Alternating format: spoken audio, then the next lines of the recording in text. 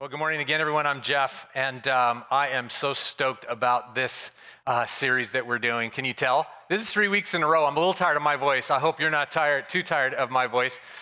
Sort of unprecedented for we usually with a big preaching team, I don't get to preach 3 weeks in a row, but here we are. We're in the series called What is in the Bible and Why, and we're going through the big chunks of Scripture. And last time we came through the worship and wisdom literature, and the time before that we talked about the historical books, and we are in the prophets now. We're in the book of the prophets, and I'm so stoked for you because this is the section that throws you off. Everybody makes jokes about Leviticus, like that's rough. But at least in Leviticus, you kind of can see the historical narrative. When you get into the prophets, you're like, I have no concept of what is going on here. And then you kind of skim through like wrath and names of ancient cities until you get to a place that says, and then the Lord's going to be merciful to you. And you're like, all right, I got it. Thanks for the word today, God. And so we try to figure out what the prophets are all about. But if you have a Bible in front of you, you're going to want to grab a hold of it, and you're going to want to turn to the table of contents. And there are a number of prophets in there that we're going to introduce you to. And the best way to introduce you to this, I thought, was to play one more of the Bible Project videos. This, you guys, is the best stuff online right now around helping us understand the scriptures. And so we've got a 5-minute video for you to sit back and enjoy and listen to. This is the best introduction to the prophets that I've ever found. So here you go. Get your school on. This is good. Ezekiel, Obadiah, Habakkuk. What do these names have in common? Well, they're 3 of the 15 prophets that have their own books in the Bible. And if you've tried to read these books, odds are you got lost in their dense poetry and strange imagery. But these books are super important for understanding the overall biblical story. So let's talk about how to read the prophets. When I hear the word prophet, I think of a fortune teller, someone who predicts the future. That's what being a prophet means in many cultures, but not in the Bible. While the biblical prophets sometimes speak about the future, they're way more than fortune tellers. How should I think about them? Well, they were Israelites who had a radical encounter with God's presence, and then were commissioned to go and speak on God's behalf. Like a representative. Right. And the thing that they cared about the most is the mutual partnership that existed between God and the Israelites. Right, the partnership. God rescued Israel from slavery in Egypt and invited them to become a nation of justice and generosity that would represent his character to the nations. And so this partnership required all Israelites to give their trust and allegiance to their God alone. In the Bible, this partnership's called the covenant. But the leaders, the priests, the kings, led Israel astray, and they broke the covenant. And so this is where the prophets came in, to remind Israel of their role in the partnership. And they did this in 3 ways. First, they were constantly accusing Israel for violating the terms of the covenant. The charges usually include idolatry, alliances with other nations and their gods, and allowing injustice towards the poor. So like covenant lawyers. Right. And so second, the prophets called the Israelites to repent, which means simply to turn around. They spoke of God's mercy to forgive them if they would just confess and change their ways. But Israel and its leaders didn't change. Things went from bad to worse. And so that brings us to the third way the prophets emphasized the covenant. They announced the consequences for breaking it, which they called the day of the Lord. Oh yeah, the apocalypse. Visions of the end of the world. Well, sort of. The prophets were mostly interested in how God would bring his justice on Israel's corruption and on the violent nations around them. And while explaining these local events, they often used cosmic imagery. Cosmic imagery? Yeah, like Jeremiah. He described the exile of the Israelites to Babylon as the undoing of creation itself. The land dissolves into chaos and disorder, no light, no animals or people. Or Isaiah described the downfall of Babylon as the disintegration of the cosmos, stars falling from the sky, the sun going dark. For the prophets, when God acts in human history to bring justice, it's a day of the Lord. So the prophets aren't talking about the end of the world. Well, hold on. They're doing many things at once. The cosmic imagery shows how these important events of their day fit into the bigger story of God's mission to bring down every corrupt and violent nation once and for all. The prophets cared about the present and the future, and the cosmic imagery allowed them to talk about both at the same time. Got it. So no matter when you live, the day of the Lord's bad news if you're part of Babylon. But it's good news if you're waiting for God's kingdom. The day of the Lord pointed to the return of the exiles to Jerusalem, and once again, the prophets use cosmic poetry to describe it. They see a new Jerusalem, like a new Garden of Eden, with all humanity living at peace with each other and with the animals. And there's a new Messianic king who restores God's kingdom in a renewed creation. Beautiful. So those are the three themes in the prophets. These prophets must have been very powerful, persuasive speakers. Well, some were, but others lived on the margins. They would often perform strange symbolic stunts in public to communicate their message. Like when Ezekiel lay in the dirt and built a model of Jerusalem being attacked by Babylon. Or when Isaiah walked around naked for 3 years as a symbol of the humiliation of exile. So do people pay attention to them? Not really. The stories in these books show how the prophets were a minority group mostly shunned by Israel's leaders. And their writings were a kind of resistance literature. Most people ignored them, that is, until their warnings came true in the Babylonian exile. And after that, people began to take their words seriously. Yes, the works of these earlier prophets were inherited by later unnamed prophets who studied these texts intensely. They're the ones who arranged the Hebrew scriptures as we know them, including the books of the prophets. Okay, and there's 15 books of the prophets. The big three are Isaiah, Jeremiah, and Ezekiel. And then there's a collection of 12 smaller prophetic works unified on a single scroll. And in each of these books, you'll read stories about the prophets and their poems and visions, all arranged to show the cosmic meaning of Israel's history. How God would turn their tragic story of failure and exile into a story of hope and restoration for all nations. And it's that twin message of prophetic warning and of hope that the prophets cared about so much. And it's a message that we still need to hear today.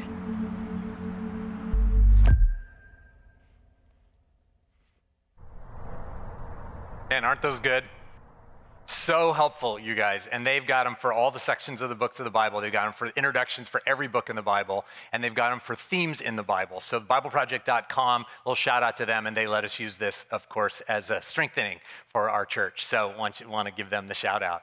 So let's do a little bit of a review. I want you to know, again, so where are we? 2 weeks ago, we talked about the history. These prophets were speaking into these actual historical things that were being told. So when you read all the historical books, the prophets are speaking into those things. So again, where in history are we? Think 1,000 years before Christ, the kingdom got divided. Remember, God's people in the promised land got divided. And we went through a whole review of this. 2,000 years, that was Abraham before Christ. 1,500 years before Christ, that's Moses. 1,000 years before Christ-ish, David and Solomon. And the God's united people got divided, and we had a northern and southern kingdom.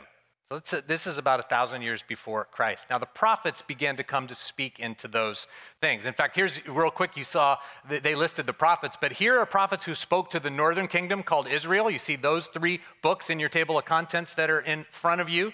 And then these are the prophets that were speaking to the people in the southern kingdom. Isaiah, Jeremiah, Joel, Obadiah, Micah, Nahum, Habakkuk, or Habakkuk. Habakkuk, you pick. And Zephaniah. And so this is all during this divided kingdom from about 1,000 years before Christ all the way to 600 years before Christ. And then remember that the Assyria came about the 700s and wiped out that northern kingdom. So a lot of the stuff you read about as the prophets going, this is coming, and it happens. Assyria wipes out the northern kingdom, the 10 lost tribes of Israel. And then about 600-ish, the Babylonians come and wipe out the southern kingdom, Judah, and take it off into exile in Babylon. Does that sound familiar to some of your stuff? In fact, there are 2 prophets who then write about being in captivity and exile in Babylon. Well, one prophet, Ezekiel, and then Daniel's not really classically a prophet, but that book is about that time. And so this is around, say, 5 to 600 years before Christ. And then the Persian Empire comes and allows Israel to restore themselves back into the land. And this is around 500 years before Christ. And there are prophets who spoke of that time. That's Haggai, Zechariah, Malachi. That's the prophets of the restoration and rebuilding. So I go through all of that for you not to remember it, but when you get into the introduction in your study Bible, where there's color on every page, if you don't have one of those study Bibles, check with me, I'll get you one, where it will tell you all about the history that's happening, and these prophets are speaking into this specific historical time.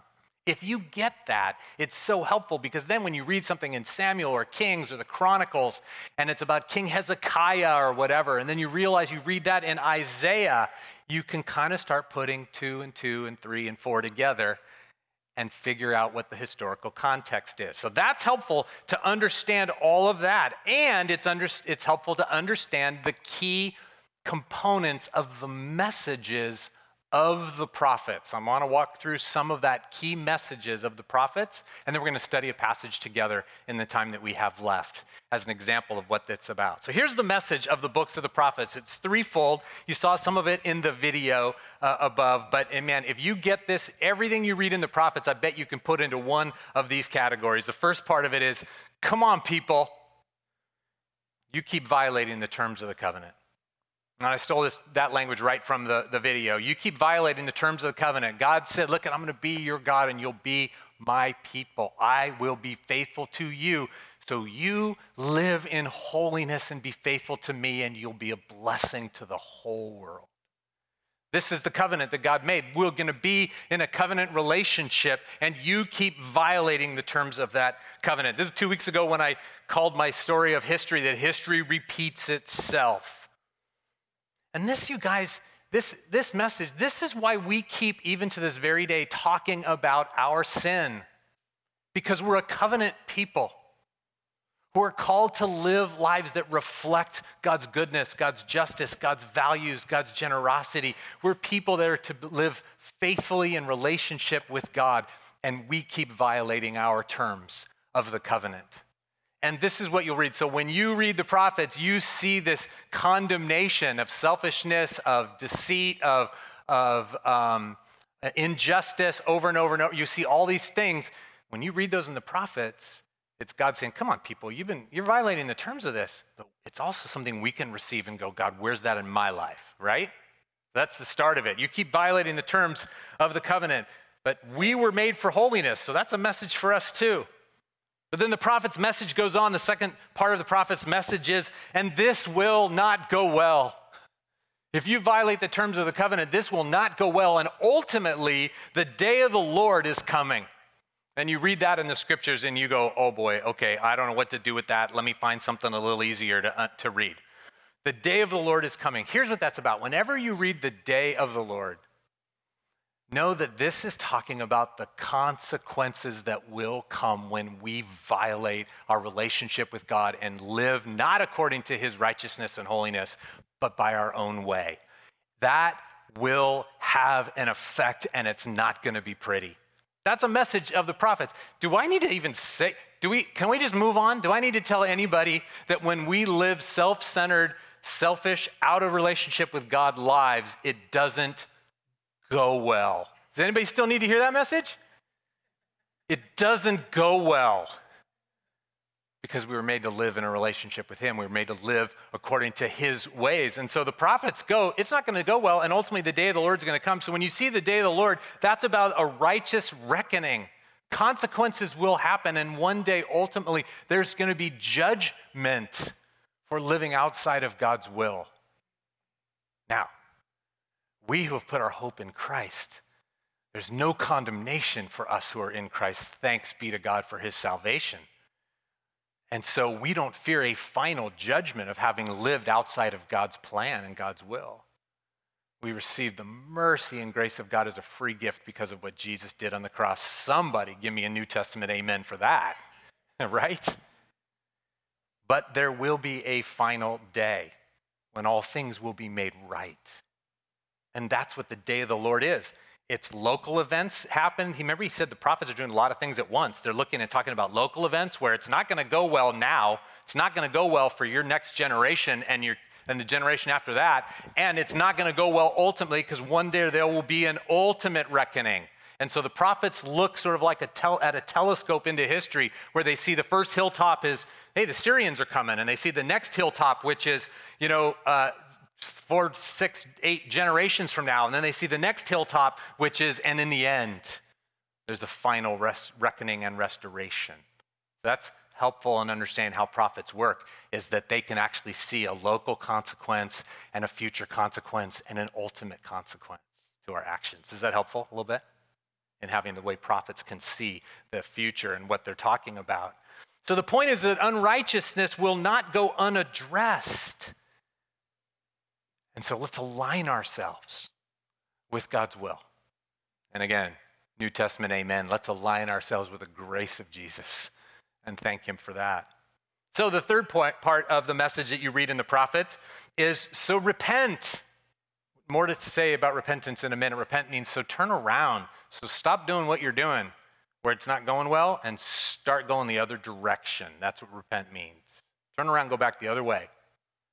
So stop living that way and put your hope in me. I just choked on my spit. We'll edit that out. It's all right. And put your hope in me. Go back the other way. Stop putting your hope in these other things. Put your hope in me. And in my mercy, restoration will come. I'm going to rebuild everything that you've lost. See, this is a message that we skip to when we read the prophets. Fortunately, we can see it, that it's in there. It's like we don't know what to do with all the ugly, gross, scary stuff. But then we're like, God's like, but look at, put your trust in me. Turn back to me, and it will go well with you.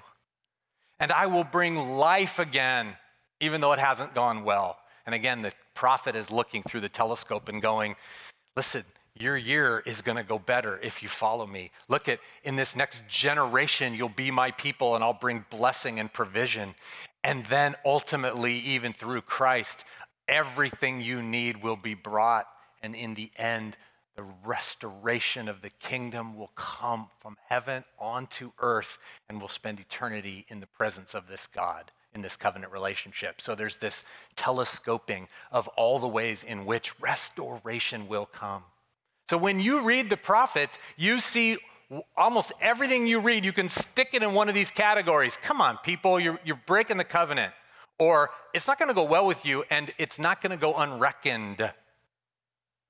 Or, so turn around. Come to me, and I'm going to bring life again for you. That's all the message of the prophets. So when you read, you know this is one of the things that he's trying to communicate to you.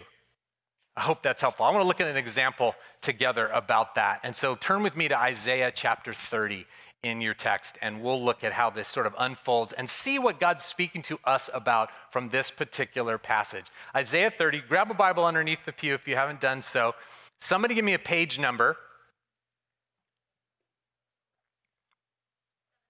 709 for Isaiah chapter 30. 709.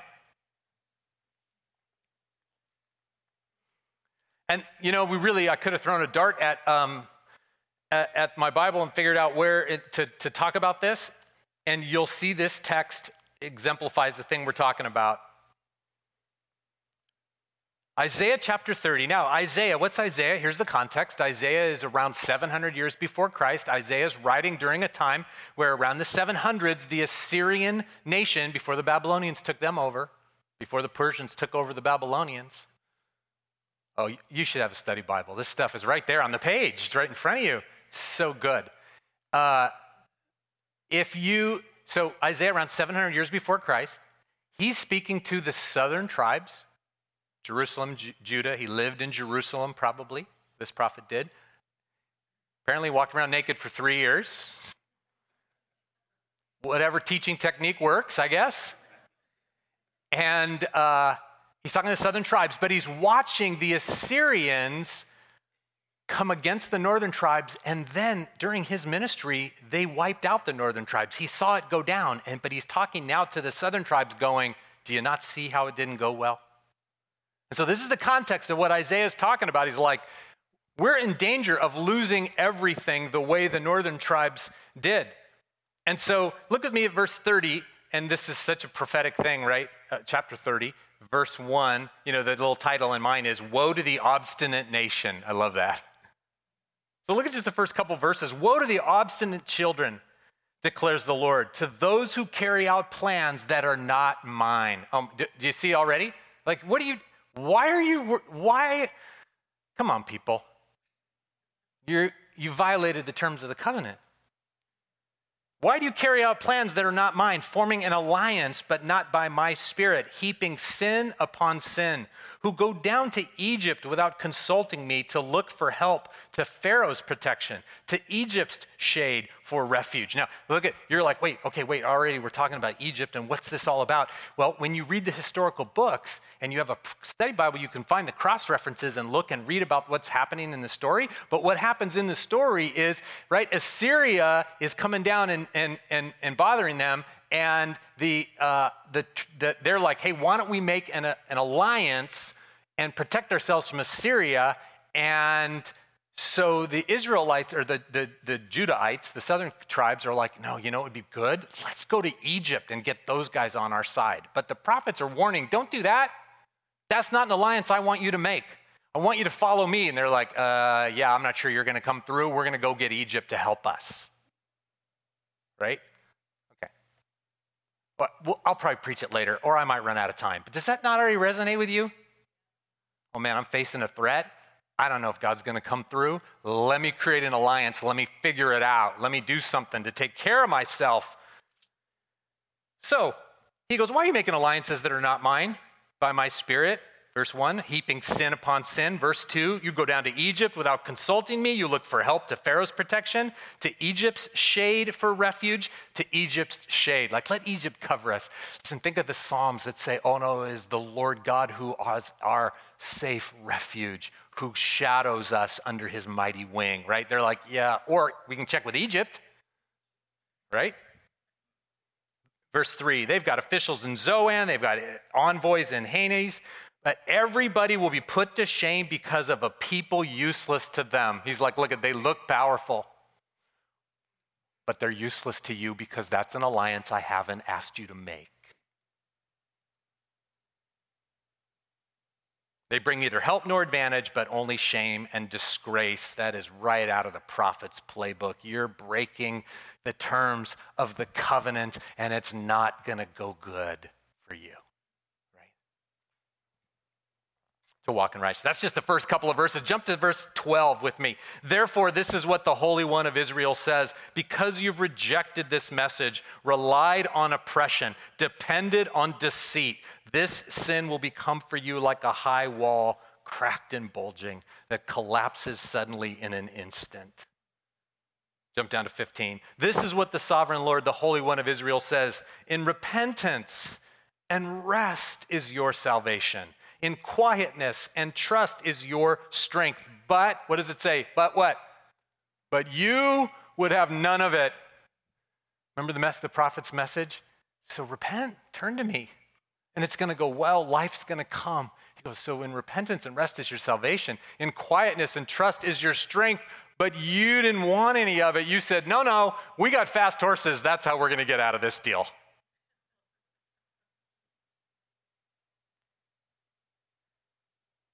And he goes on to talk about, no, you're going to be left like alone on top of a hill, like an empty banner after the army's been destroyed. Verse 18, yet the Lord longs. Here it is. Here's where we skip to. Come on now, church. Verse 18, yet the Lord longs to be gracious to you. Therefore, he will rise up to show you compassion. Okay, verse 18, read it again. What's God's desire in all this, and all the unrighteousness, and all you breaking our covenants, and all of us it not going well for us in the land? What's the Lord's desire? Oh, he longs to be gracious to you, and therefore he will rise up in power, is essentially the meaning of this, to show you compassion. For the Lord, he will rise up in power. There's a word right now, Holy Spirit, right? There's a word for somebody right now. He will rise up, that's warrior language. He will rise up like a mighty warrior and beat back whatever is coming against this way in which you're living. He will rise up to show you compassion. He will break through whatever shame you're living in, whatever ruts you're living in, whatever oppression you're under. He will rise up for you, church. Is that somebody's word today?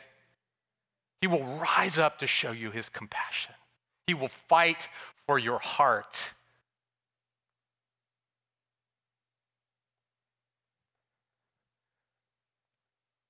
If that's a word for you, you write that in your Bible. You write it in the Bible you're in right now. Go, this is a word for me, and you date it, and you take home that little cheap Bible. Where was I? 18, for the Lord is a God of justice. Blessed are all who wait for him. And then look what he says. Look at this call. People of Zion who live in Jerusalem, verse 19, you will weep no more. How gracious he will be when you cry for help. As soon as he hears, he will answer you. Although the Lord gives you the bread of adversity, the water of affliction, in other words, it's like you're going through prison. You just like there's just bread and water is all you have. Your teachers will be hidden from you no more. In other words, you won't be lost. With your own eyes you'll see them. Whether you turn to the right or to the left, your ears will hear a voice behind you saying, this is the way. This is the way of the covenant. This is the way. Walk in it. And then you will desecrate your idols overlaid with silver and your images covered with gold, and you will throw them away like a menstrual cloth, saying, away with you. I will live no longer for something other than God himself. Man, isn't that just a great, this is just one, like it's 3/4 of this, 1/2 of one chapter in one prophet. Is that not the richest stuff? Now, here's what this text is teaching us. There's a progressive revelation about some truth that is true in human behavior. It's a pattern in human behavior. It's true in every context, and it's true in ours as well. And I want to walk through it as an application to this, not only the prophets as a whole, but to this particular passage that the Lord might be speaking to you about. And here's this pattern of behavior that this teaches us. Number one, fear and insecurity leads to taking matters into our own hands. Fear and insecurity leads us to taking matters into our own hands. This defines the sin. It defines the problem. It doesn't help you right away, but you realize, oh yeah, that's what's happening. Fear and insecurity, they cause us to grab things into our own hands outside of God's will. Verse 1 in the chapter says, woe to you, obstinate. He calls it obstinance. Those who carry out plans that are not mine. They form alliances, but not by my spirit, verse 1 says. It's like we got to grab a hold of something. We have to take care of ourselves. And verse 15 and 16, where repentance and rest is our salvation and quietness and trust is our strength, but you don't want any of it. You're like, no, never mind. I got a fast horse. Like that's how I'm going to take care of it. I got a fast horse. Because when we're fearful and when we're insecure, we grasp for things. It's part of human nature. You go, I got a plan, or I got to find a plan, or man, this is us. Is this not us? All right, my illustration around this, I don't have time to share the whole thing. I've shared it many times before, but God taught me so deeply and powerfully just less than 10 years ago when I was on sabbatical, remember, and I planned this big epic trip, and I was fearful that, my plan, like I needed so badly to have this experience with God. And remember the plane broke down on the way to Europe? And I was so angry that I remember like screaming at the workers, the maintenance people working on the plane in Chicago, because my plan was falling apart. I was dialing up, like, give me the vice president of customer relations at American Airlines. Like, I was livid. I was out of control. And my wife was standing back a really good safe distance watching the meltdown. And here's a marriage tip. She didn't say anything right then in the moment, but allowed God to do his thing. And the Holy Spirit said to me, really?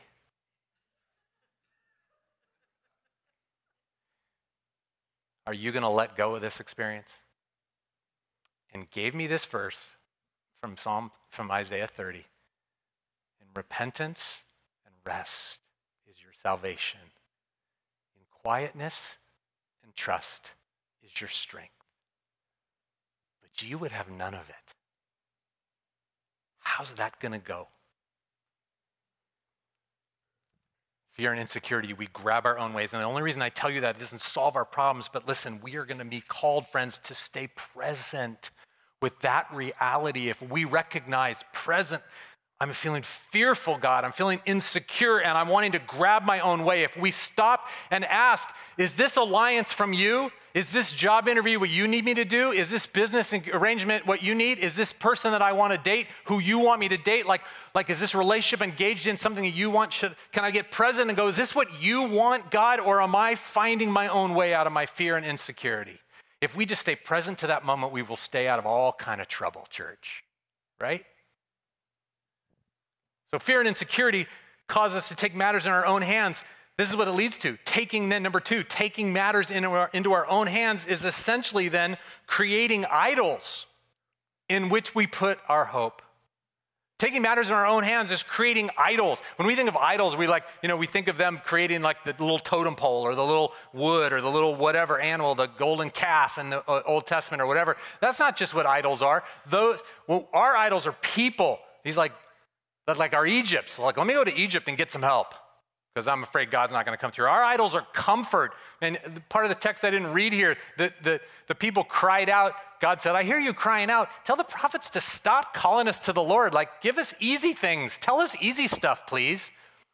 We pursue comfort. That's part of our idol. Like, if I can just numb some of this, then I'm going to be okay. Our effort, like, let me get a fast horse. I got fast horses. I'm good. Our accomplishments, those are all idols of ours. That doesn't mean don't work out your life, friends. It means work it out in consultation with your King.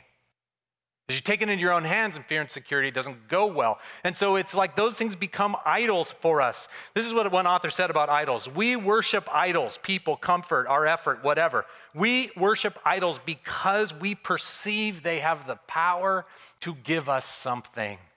And we can't take the chance that God's not going to give us what we're longing for. It just goes back to putting our hope in him. Just in case God's not enough. So we take matters into our own hands, and that's creating idols. Then the third thing that happens is, all right, so trusting in those idols means that we're not going to walk with God. And if we're not going to walk with God, we're not going to experience God. And that is exactly the opposite of what we need. We get fearful, we take things into our own hands. We take things into our own hands, we're creating idols where we're putting our trust in something other than God. And when we do that, God gets further and further away. That's the text says something about heaping sin upon sin. We just get further and further away from God. And it's a terrifying doom loop.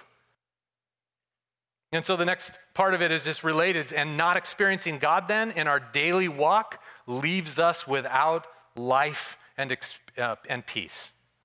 Number 4, not experiencing God in our daily walk leaves us without the life and peace that we're hoping for, without the shalom that we need, without the peace of God on our lives, this rest. And so it's so ironic that what we long for, we're going to miss. And that text is full of those examples of, man, this is what happens then. You rejected this, and so this sin's going to become for you like a high wall. This is verse 13, cracked and bulging, that collapses suddenly in an instant. This is not life and peace. And so this is what the prophets are trying to tell us. And they've always included that final message. Yeah, come on out, band. We're going to worship now in just a moment. This is what the prophets are trying to tell us. And they always add this piece, that God, in his mercy, calls us to repentance and rest. Look at verse 16 again. Throw that up there for me, Micah, if you would. In repentance and rest is your salvation. In quietness and trust is your strength. That's the opposite of taking things into our own hands, of worshiping other idols. In other words, putting our hope that other things are going to meet the needs and fearful that God's not going to come through. The prophets always come to that message of saying, look, at you repent and you put your hope in me, then restoration will come. So repent and rest. This is God's call on us. This is the word of the prophets then in 700 or 600 years before Christ, 500 years before Christ, and this is the word to us. Repent and rest. With all the fear and anxiety, with all that we're facing, with all of the attacks coming our way, with all of that which is unsure in our lives, repent and rest. Repentance means I will turn back to you and our covenant, and I'll turn back to your way, and I'll stop this doom loop, taking it into my own hands, creating idols that will maybe give me what I need, getting further and further away from God. No, I'm going to turn around and arrest that spiral away from you, God. And I can rely, and repentance is, and I'm going to rely on and expect your mercy. Repent is turning around and going back into the arms of the Father. And there we find rest. Rest. Stop fixing, stop striving, stop scheming, stop manipulating, stop worrying, stop shaming myself, stop acquiring more idols where I think that that's going to get me what I'm longing for. No, rest is believing, rehearsing the truth. Remember this from last week? Rehearsing the truth that God is at work, that he's going before me, he's coming behind me, and he is with me. And so we wait. Peace is what comes. So even this morning, church, as we enter into worship, I'm going to give you the call of the prophets. Repent, turn around, re-engage in your relationship with God, and then receive the rest that he brings. That's what you're longing for. Even in these next few minutes, you get a chance to do some business with God. Let's stand together. And let's worship in response to the message.